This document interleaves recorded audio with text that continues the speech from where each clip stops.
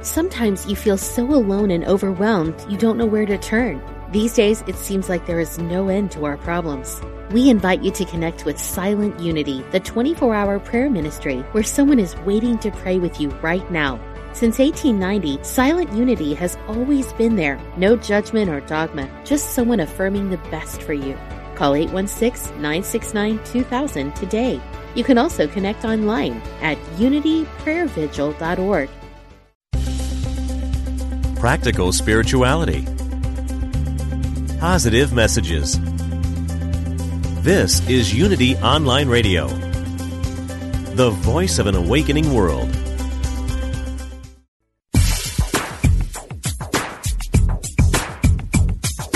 Welcome to World Spirituality, exploring the unity within all cultures and faith traditions, with your host, Reverend Paul John Roach.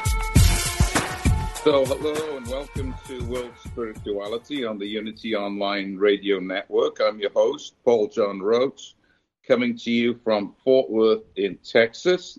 Today, I welcome the author of a powerful new book entitled The Illusion of Life and Death, Mind, Consciousness, and Eternal Being.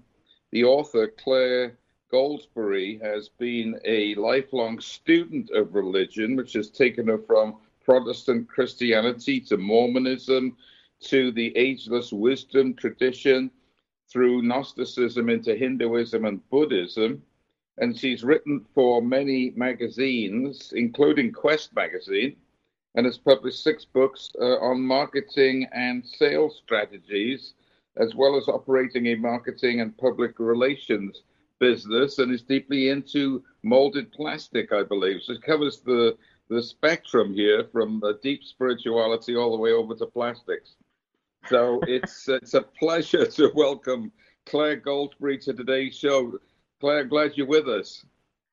Well, thank you. I appreciate the opportunity, and I must say I've finally retired from writing about plastics and fully engaged in embracing writing about spirituality, spiritual and religious traditions, which is something that I've long wanted to do. So I'm proud to say that I'm now, into what I really, really love. Excellent. Well, good. And that's what we're going to talk. We weren't going to talk about plastics today. We're going to talk about this wonderful book about life and death and what those two mysterious things truly are. And Clare, much of the book is informed, of course, by your relationship with your partner Brent, right? As he was dealing and going through the cancer experience, and his response to that. He seems like a remarkably wise person from what you write. Yes, he really was. And people often ask me what religion he practiced, or was he, a Buddhist practitioner, or just how did he have this attitude that was so open and all-embracing and fearless. And I say, no, he didn't practice any religion. He had just a regular, normal life, really. His father had died of stomach cancer when Brent was 16. So that was kind of his introduction to death from his standpoint in life. But he never really feared it. And when he got the diagnosis of esophageal cancer, which is almost always fatal, they said within 6 to 12 months, he just looked at me and said, wow, this is going to be another good adventure. And I was just stunned because I'd never known anybody with cancer, and I had certainly never dreamed that Brent would ever, have cancer. And so it was really eye-opening for me to see how he looked at the journey and how open he was to it all. And here I was, a lifelong student of religion and spiritual traditions, and I'm sitting there going, oh my goodness, what's going to happen next? So it was really the beginning of an amazing journey that really gave me more than just the intellectual understanding of death that I had been learning through my almost 10 years of studying and practicing Buddhism, and gave me a real true insight into this thing we call life and death. I think that's brilliant because, so often we buy into systems of belief, right, that supposedly explain what the mysteries are, the mysteries of death, what happens after we die, etc. But, they can be glib sometimes, can't they? They can be intellectual, but not something we really feel to be true. And sometimes people who don't necessarily have a particular tradition, but are open, right, to what's going on, who are attentive to the moment, can have a wiser feel than some of us who are, quote, religionists, right? So, and then part of your book, of course, is about that, right? I was listening to a song by Paul McCartney yesterday, and it says, we don't need anybody else to tell us what's real. Inside, we're love, and we know how it feels. I'm paraphrasing, but I thought that's so true. It's you have to trust yourself, right? It's not about buying into a system. It's trusting the inner wisdom of the universe, which is pouring through you every moment.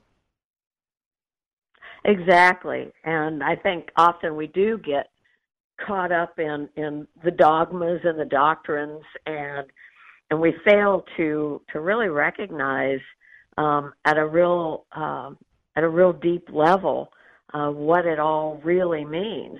And I think we get too attached to the dogmas and the doctrines, and I think that often gets in the way of really gaining a realization of what's life and death, and what it really means to be alive, and what does it mean to die.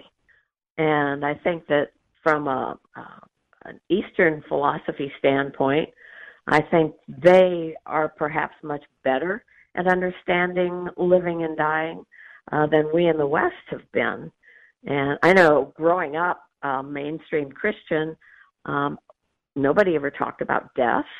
Nobody ever talked about what is dying, the dying process. Very few, sermons about life and death were ever preached. And I can remember thinking, well, I have no idea what death is until I got into studying the Eastern philosophies. And that was the first encounter I had with actually studying about it. And then, of course, with Brent's diagnosis, then that is like in your face, here it is, you think you know, do you really? Right. And so then you get a chance to meet those challenges and examine yourself and really start understanding what this is all about. Well, in some ways, death was a taboo subject, right? We just don't want to talk about it, right? Sweep it under the carpet and emphasize life at all costs, live life to the full, whatever that means. And yet, I don't think, and you mentioned this in the book, you can't really live your life to the full unless you come to terms with death, because otherwise you're in some kind of denial, right? You're trying to force life. You're trying to squeeze everything out of life. Well, but part of the balance, part of the joy of living is to know that, death is inevitable in that sense, that, the body dissolves ultimately, right? Right. And I think some of the most fearless people I've known were people that they really weren't afraid of death, and so they just went out there and lived life. They just, they jump off of mountaintops in a hang glider, and they, or they do things that is like, or they climb. They do rock climbing with, virtually no protective gear. And you think, wow, how could they do that? And yet I've heard them interviewed, and they say, well, I'm not afraid to die. I just love what I do in life, and I'm not afraid to die. And I think, what a great attitude that is, because you really can't live your life to the fullest if you're afraid you're going to die. I think it's important, to look at life as, okay, I'm going to do this because I love doing it, and death, I'll worry about that later. Of course, we should point out we don't all have to become extreme sports people as a result of overcoming. Right? There's different ways of being courageous and overcoming, the fear of death. I'm not ready to jump off a cliff yet, but I'm ready to metaphorically jump off cliffs, perhaps, but not necessarily sometimes literally. Sometimes just getting out of bed in the morning is a risk. There we go. Yeah, I know all about that. It's like, what's today going to bring, You don't have to jump off a cliff. You can just get out of bed and say, wow, I'm alive. What's up today? Well, I fell in the lake about 6 weeks ago, and not by choice, and completely broke my shoulder and had to have a shoulder replacement. So I know only too well, you're going about your business and oops, something happens. So yeah, life is precarious in that sense. The thing is, life and death are not opposites, right? And we often think they are, but really it's death is simply a doorway to more life, right? It's a transition. So it's not like this the end of this wonderful thing that we have called life. We see death all around us anyway on a daily basis. We have died many times in a sense, right? You mentioned that too, right. That all the cells in our bodies have been replaced many times. We're not the person we were when we were 18, thank God, right? Life is about change and transformation. So really death is a form of transformation, isn't it? It is. It's some people like to call it not from birth to death, but from birth to birth to birth to birth. We're always being reborn in some way, even throughout our physical lives, as you pointed out. Our cells change, almost on a daily basis, and every part about us, as you noted, we're not what we were when we were 18. And so we learn that it's a transition, it's a transformation, that we live this life, we give up this physical vehicle that enables us to live life, and we go on to another life. So it's really from birth to birth or life to life. And to think of it as death is kind of a strange connotation, because it's sort of like the end. Well, it's never the end. It's always just a new beginning. And I think that's important to remember too. But it's difficult, I think, for people in the West because of an idea they have that we're born at X and we die at X, and in between is life, but we don't know what's after, but we have this one life to live, and that's it. So you better get it right, because if you don't, well, who knows, If you do, you might be lucky. If you don't, maybe not so much. So I think there's this idea, particularly in the West, of this one life. And I think that's detrimental to being able to really live life fully. Because I know a person who every day she's like, well, I just hope I'm doing the right things today so that when I die, I go to heaven. And she's never sure if it's the right thing. And she's always kind of confused about, is this what I'm supposed to be doing? Well, what if it's not? Well, what if I die and then I don't do what I'm supposed to do? So I think there's always this confusion among Western thinkers of the Judeo-Christian tradition that leaves them unsure. And I think the Eastern philosophies kind of take care of that. It's like, be in the present, be in today, but don't get so wrapped up in, well, what's the end? There is no end. There's only new beginnings. And I think we live a very linear-oriented life, don't we? In the scientific West, like you said, we go from X to Y and then we die, and and then we see what happens afterwards. Hopefully it's heaven, whatever.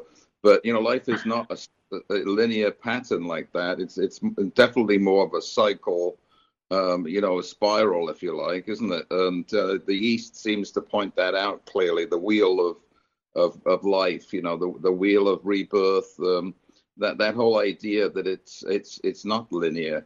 And of course, we have this promise, don't we, in the West, especially in conventional Christianity, and you see it in Islam and Judaism as well. This idea that if you do good, you'll go to this place called heaven, and do bad, you go to hell. Whereas, I think most traditions outside of the West, and certainly in the mystical traditions in the West, see that, and we certainly do this in Unity. We see that heaven and hell are not places so much as states of mind, right? States of being, of consciousness.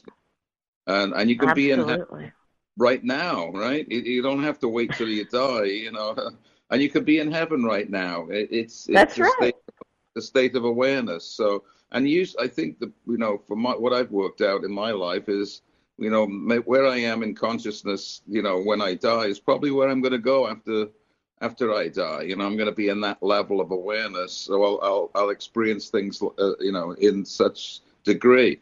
So it's salutary to live a good life, right? Because that probably guarantees, what's going to happen next. But you're not doing it for that. You're doing it because this is what you want to be. You want to live expansively in the moment, right? That's all. And right. Jesus said, don't worry about, let the dead bury the dead. Live your life to the full in a loving and giving way right now.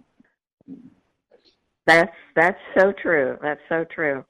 And I think that the most difficult thing for people to understand is that heaven and hell are not places where we go, as you pointed out. In Buddhism, nirvana isn't going somewhere. Nirvana can be right here, right now. It depends on your state of mind. It depends on your attitude. It depends on how you look at life. It depends on your perspectives. If you're always expecting life to be different than it is, you're never going to be happy. And so you'll never experience nirvana. So it's really just how you see life, how you live your life now is nirvana or heaven. And it can also be hell. I know a lot of people who believe that life here and now is hell. So I think we have to be careful of our thoughts and how we perceive things. Well, we have compassion for ourselves and others, right? Because we're all fighting a great battle, as the truism states, right? That life is suffering, and you talk a lot about Buddhism, and life is unsatisfactory. It's got sort of an edge to it that's discomforting sometimes, but that's what we've got to deal with, right? That's the raw material, and as you mentioned, suffering is caused by clinging to things, hoping they won't change or wishing they would change or just being plain ignorant about the whole thing. And so we can't see clearly, can we? Because we're trying to make it happen the way we want it, which all comes down to the idea of who are we in the first place, right? Another bad habit we have, and I think this is worldwide, is we buy into this idea we have about ourselves that we are an ego, that we are a personality, we hope it's going to live forever. Well, is it even living now? The older I get, the less sure I am that I am me. I'm much vaster than that, and I'm both less and more than I think I am. Very much so. Yes. I think we do limit ourselves in a lot of ways, and I think we limit ourselves by our attitudes. I know the Buddha talks about the three poisons: attachment, hatred, and ignorance. Attachment to things that we want, attachment to attitudes. I don't want life to change. I didn't want that diagnosis of a terminal disease, and hatred or anger. And that's often caused by not getting what we want. And then ignorance of how things really exist, And how do things exist? How do we create the world around us? We each create the life we have. We each create the world around us. And I think we see that among the quantum physics philosophies now. The quantum physicists have done a whole lot to help us understand how we create matter. How does mind create matter? And I think that that's something that the Eastern philosophies have understood quite well. And the quantum physicists have kind of recognized that and have even pulled it into the scientific realms that they have developed.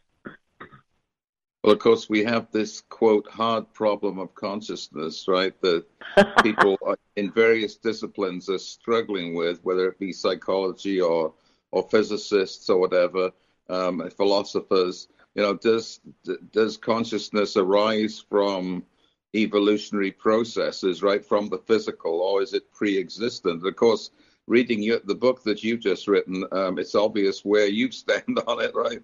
That consciousness is pre-existent, and you have many different traditions and teachers to bolster that, to back that up.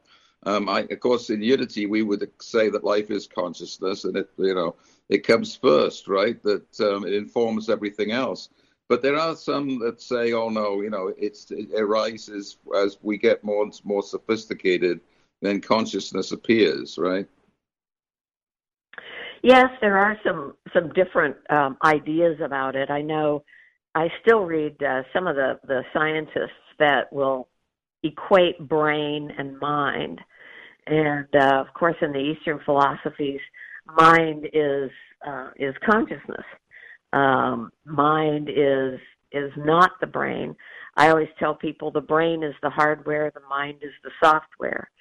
And I think that's something, that we can kind of grasp onto because, of course, we know computers.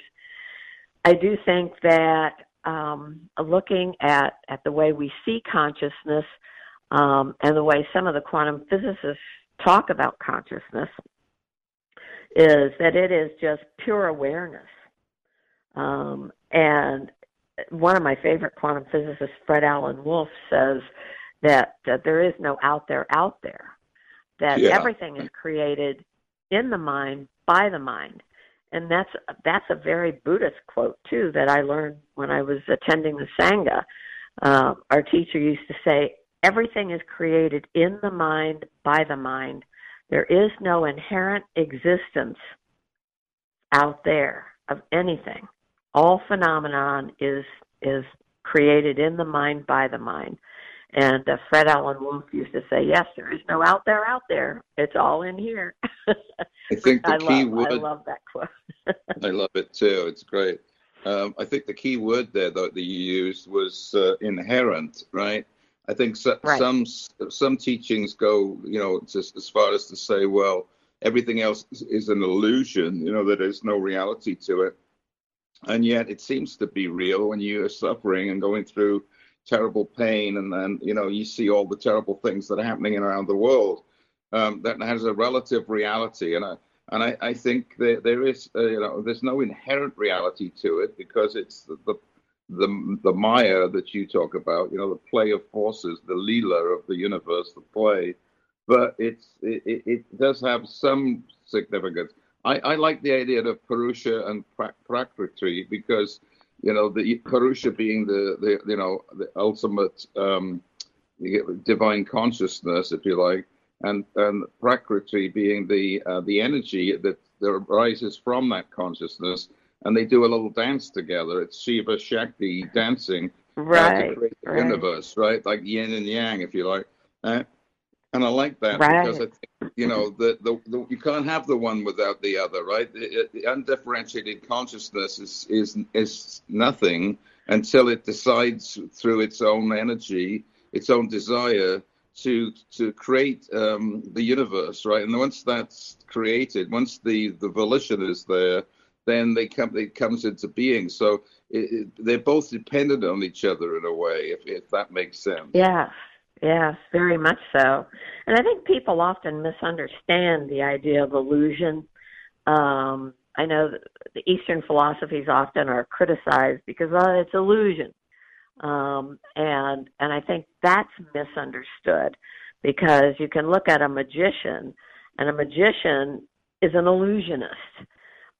And all illusion is a mistaken idea of what is really there. A magician can perform an illusion, and what you see happening is not what's really happening. And that's sort of like the world around us that we create. We call it illusion because it is not what we think it is. We believe it's solid, inherently real, inherently existent, there forever, and will be here even if we're not here to observe it. And of course, quantum physicists would say, well, you've got the observer effect. Anything only exists because it has an observer. And that's kind of the Purusha Prakriti thing as right. well. Yeah. Case in point, the kind of a thought experiment that I had when I fell off the boat. I didn't realize how badly I'd broken my arm, but I was holding on to the metal underneath the dock, and with my right hand, the dock was solid. When I held it with my left hand, it appeared to be spongy. Well, it wasn't spongy. It was my arm that was spongy because it was not connected anymore. But my brain told me that the dock was spongy, right? Because it didn't have the signals. The signals got mixed up. So reality became a very different thing for my left arm than my right arm. It took me a while to work out, oh, wait a minute, I must have done something to this arm, so it's not sending the right signals anymore. But incredible. Whoops, I hear the music. We're at the break, folks. I'm with Clare Goldsberry. We're going to come back and talk about the illusion of life and death after these messages from Unity. Join us then.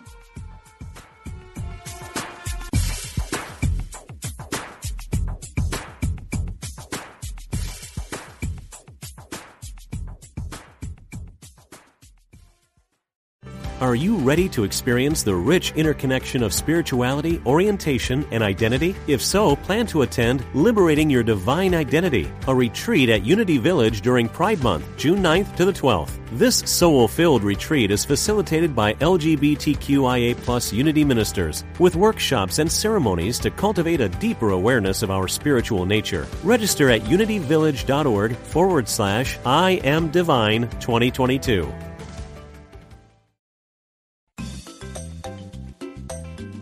You're listening to Unity Online Radio, the voice of an awakening world.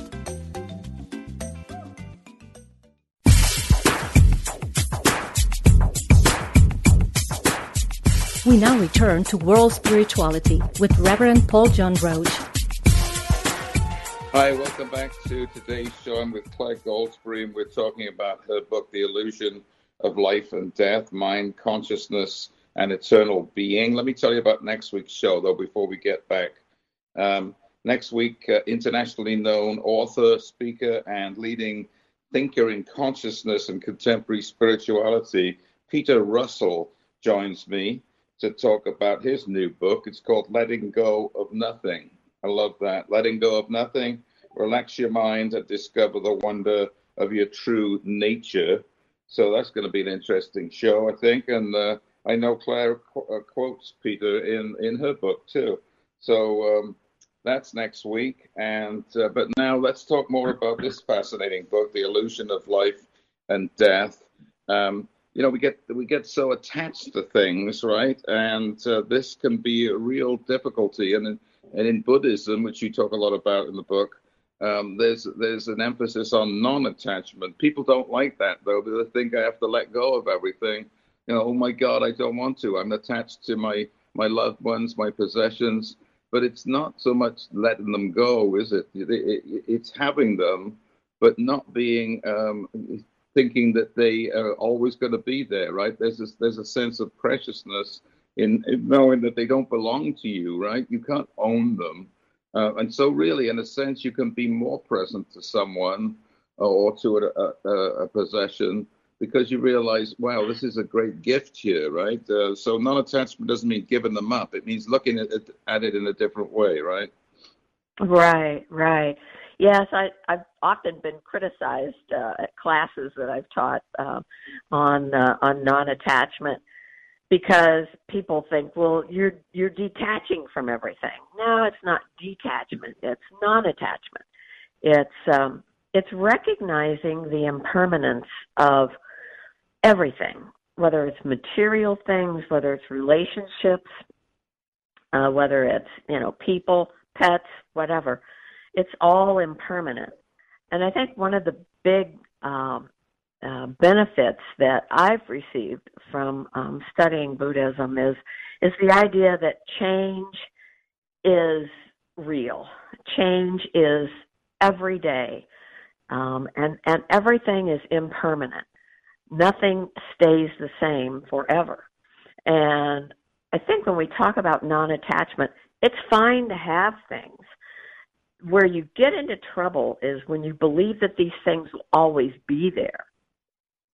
When you believe that the people around you will always be there, then you suffer when you lose these things, or you lose a relationship, or you lose a good friend.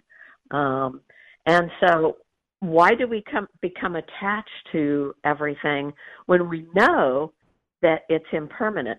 And yet we're not really taught that all things are impermanent. We're taught that, this is, the way life is. And I used to have all these expectations that things were going to be this way or that way. And it really wasn't until I began studying the Eastern philosophies that I really looked at everything and go, okay, it's all impermanent. I don't know what's going to be here tomorrow. I don't know if I'm going to be here tomorrow. And so when we create this idea of non-attachment, we actually do it from a standpoint that our ego is no longer involved in it. When you have it, when you're attached to things, it's I, my car, my house, my significant other, my wife, my husband, my children. And so the ego is always part of that. Yes. And I think non-attachment involves kind of a release of the ego of this. And it actually allows us to be more compassionate. I've had people accuse me of, not being compassionate, Well, how can you be compassionate if you're non-attached? And yet you can actually be more compassionate because you are not in this anymore. And so you can be actually more compassionate. Absolutely, and I think that's it's counterintuitive, and yet it's true. It's profoundly true, right? The more you can let go, the more you have. It's the nature of the universe. But that's so hard to get our heads around, especially our egos. I remember when I was younger, and reading these ideas and studying these ideas about no self, no inherent self, and thinking, oh my goodness, no. I want to survive. I want to get, I want there to be a Paul next lifetime, But now as I get older, it's like, really? This guy again? I think it'd be great to just let him go now, because I'm less attached to the idea of me. I'm more aware of this nothingness that's everything, right? That to be nothing is actually freeing. It's and it doesn't have to be something to fear. I think Brent, your partner, went through that understanding. You describe it beautifully in the book. That he didn't buy into this idea that his ego had to be around forever. He was open to the levels of reality.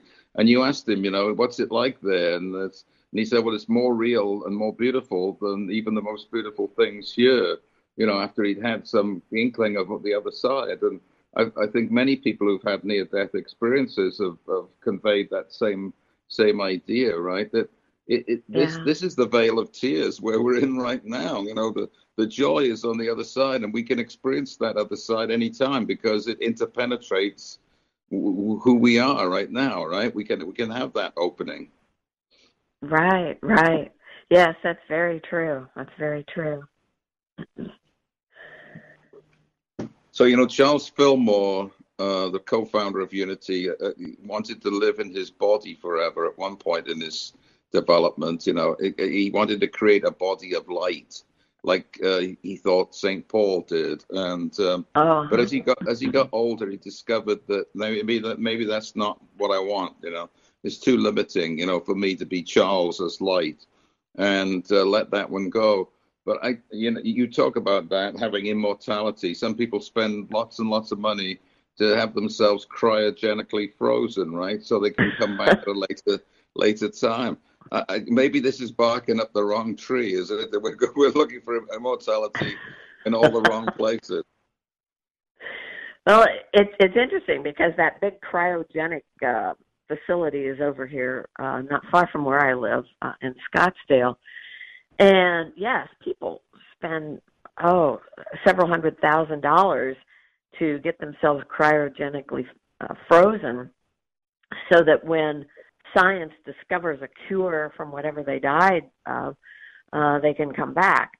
And that has always just boggled my mind. Yeah. Because of course they separate the head from the body, and so they would have to reattach it somehow.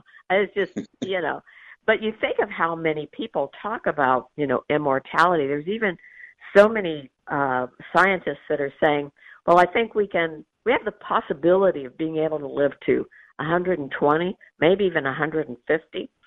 And I don't think I've ever met anybody in their 90s. And I've worked with elderly people since I was a teenager. I've always loved elderly people. I've always worked with them, visited them in nursing homes and all this. I don't think I've ever met anyone in their 90s who said, golly, I hope I live for another 60 years. Yeah. It's like, seriously,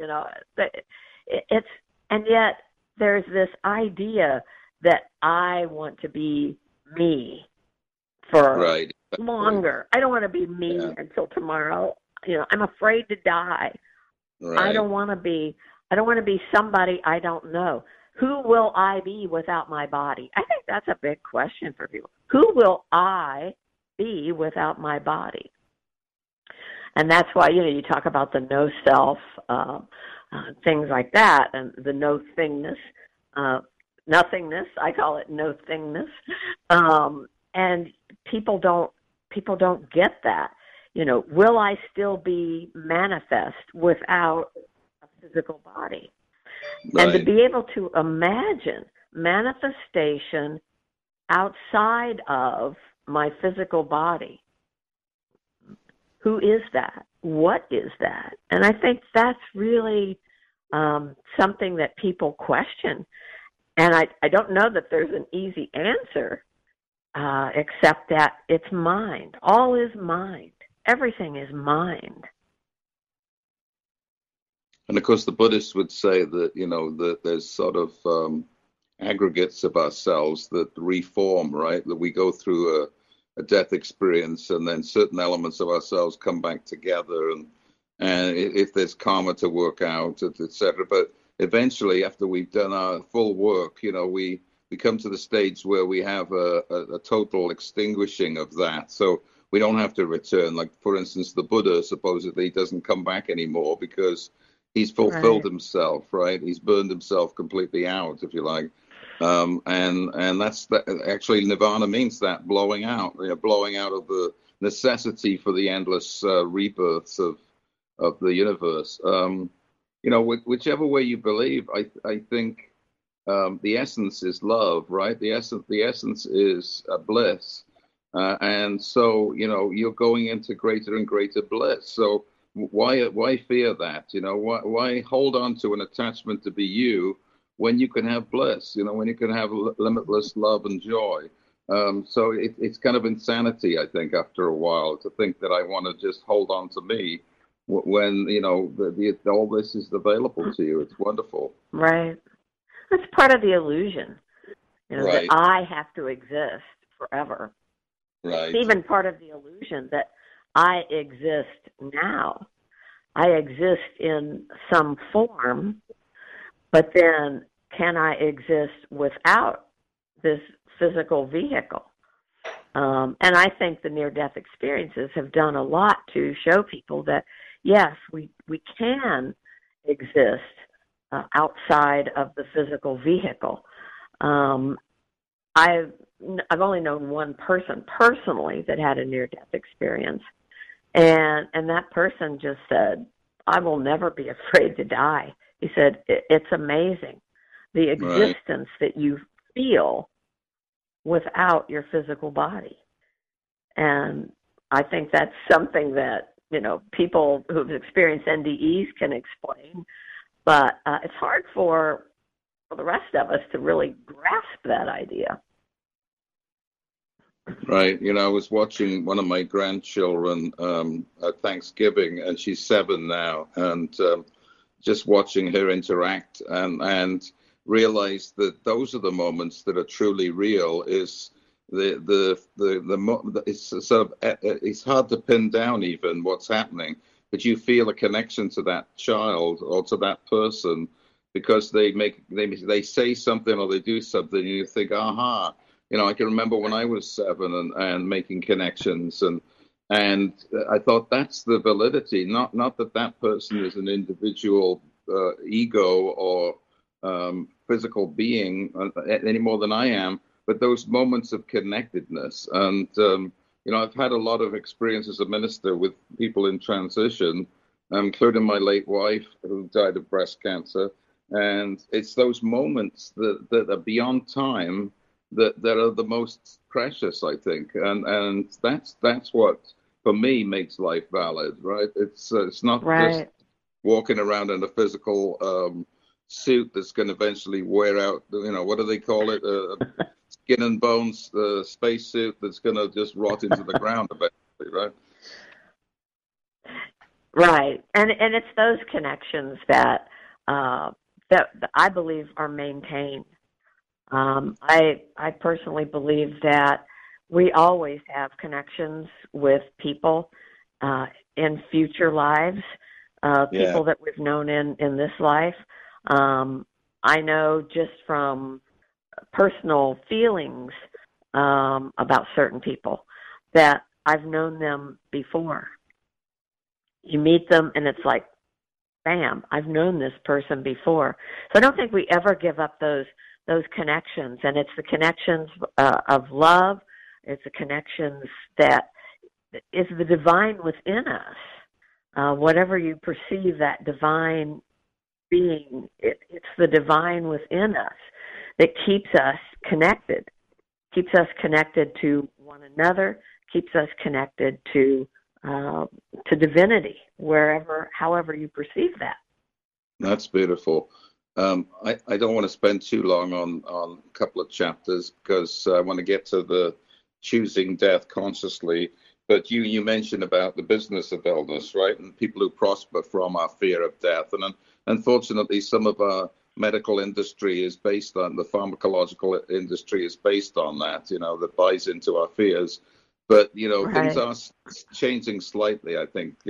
Certainly since I've been doing what I do, I've seen a shift, the hospice movement, dying with dignity and grace, the awareness of, that it's not just about keeping the body going.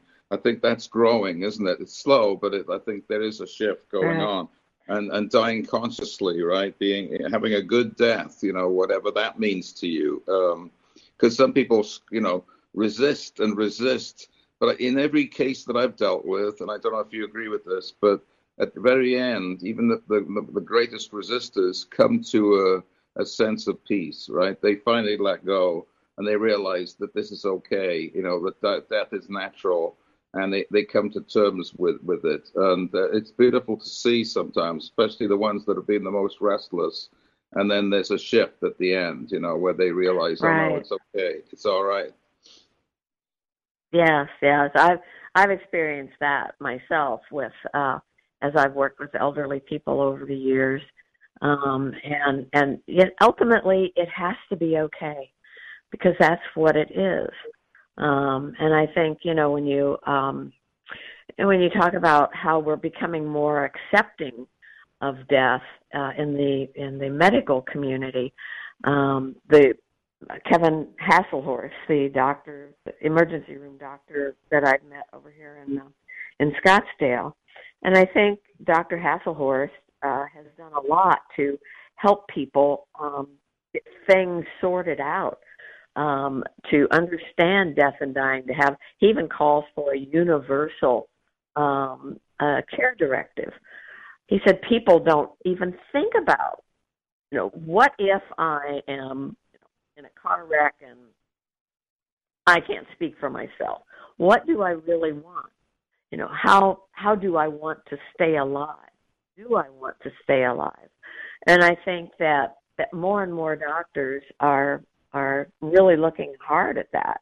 As I pointed out with Brent's radiologist toward the end, who had never even thought about death or dying, and he was so amazed at Brent's attitude, and he sat and talked to us for a long time about, why do you feel the way you feel, and he ended up actually taking a course from a Buddhist monk up here at the Mayo Clinic in Scottsdale on death and dying, and he contacted me later and said it was really helpful and beneficial, and he was so glad that he knew Brent and myself, that has really helped him in his practice.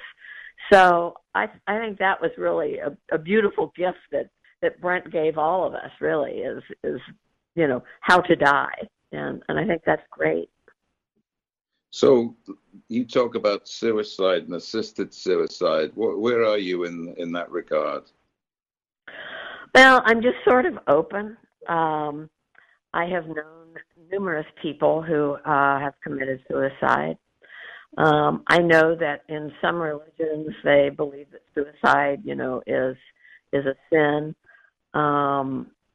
I've never looked at it that way. I think that suicide, it's obviously a personal choice.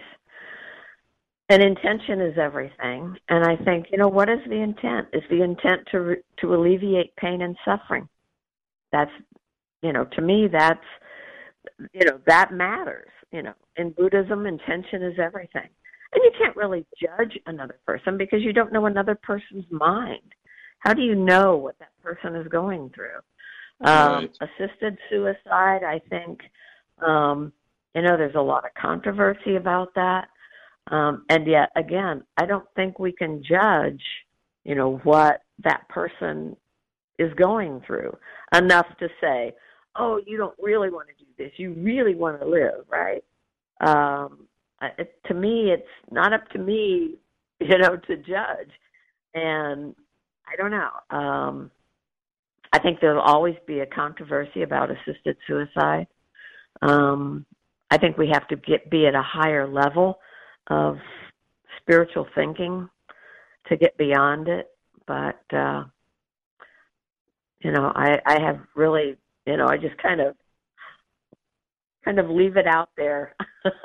I don't have any real hard opinions. Right.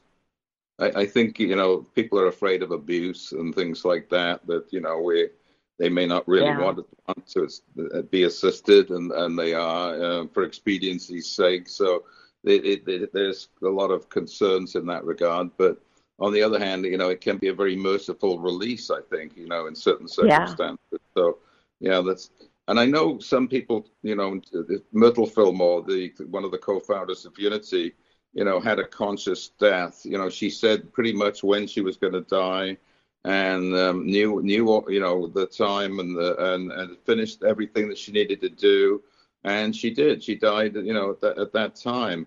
That's a high level of awareness, isn't it? Where you can consciously. Oh, yeah. I think that happens in the Tibetan Buddhists have done that as well. That they give the time and date that they're going to pass, and lo and behold, there they go.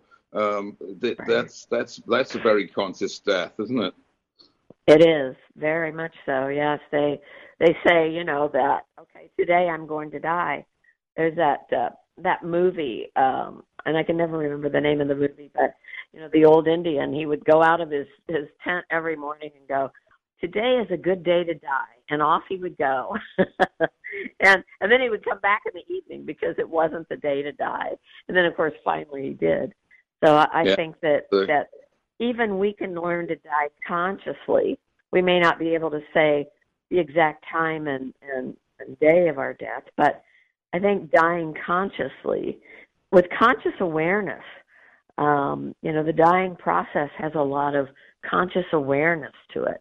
And I think if we understood the dying process more, we would be able to have a greater conscious awareness of the process. Well, and I think it was Crazy Horse that said that today's a good day to die. But it's an embrace of life, isn't it? It's saying, I am ready for anything, right? I am open to an abundance of life. And therefore, if that means death, which is part of life, then I'm open to that too. I'm not fearful about anything. A bit like those people who climb the mountains and do the extreme sports. They're not wanting to die that day, right? But if they do, that's okay, because they're doing what they want to do is more important than staying safe, right? And exactly. to have that wonderful courage to live life that way, it is a great example. I mean, I think Jesus and some of the other great teachers, they weren't concerned about how long they were going to live on this planet, right? They were doing their thing. If it meant death, then okay, that we'll go through that. But few of us have that extreme courage to live that radically, I think. Yeah. Right. And you're right. I mean, it isn't open to whatever is. If I die today, that's okay. And I think that being open to whatever is the important thing. Brent was always open to whatever was in his life. Right. And I think that's so important, to be able to have a good life and to have a good death. Absolutely. And, and just to know that it's not over, right? That, like you said, I felt my late wife's presence many, many times, and she'll come back to visit every so often, and just last year, a few months ago, actually, it was, I heard her voice for the first time in a while, because we had a commemoration at the church, and she used to do the meditation. So we listened to the meditation that day, and it was the first time I'd heard her voice in many years, because she died in 2003. And I was quite taken aback, because in a way I'd forgotten her voice. And but then after the service was over, and it was COVID, so it was done remotely, I went to the back porch, and my present wife looked down, and there was a coin. She likes to see dimes and collects them on the ground. So she thought, oh, it's a dime. Well, she picked it up, and it was a Hindu rupee. And of course, my first wife and I had met in India, and we were connected in that way. And I thought, well, how many rupees are there in my backyard? That's highly unlikely that I would have dropped a rupee. And I haven't been to India in many years. But it was a sign to me that she was around. That was the first time I'd heard her voice in many years. And there was the rupee. It was like saying, I'm here, And so, yeah, there's little things like that, right? Right. And that comes with being aware of what is in our lives, whether it's being aware of someone with loss and picking up little signals, or just being aware generally. We sleepwalk. Most people sleep. We're not sleepwalking, but we are thanking Clare Goldsberry for being on the show today. Thank you so much, Clare. What a great show. Thank you. I really appreciate it, Paul. Thank you. And thanks for listening, folks. Talk to you next week. Thank you for listening to Unity Online Radio, the voice of an awakening world.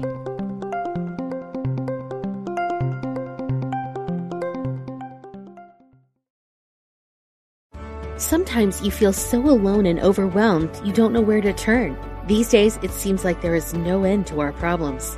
We invite you to connect with Silent Unity, the 24-hour prayer ministry where someone is waiting to pray with you right now. Since 1890, Silent Unity has always been there. No judgment or dogma, just someone affirming the best for you. Call 816-969-2000 today. You can also connect online at unityprayervigil.org.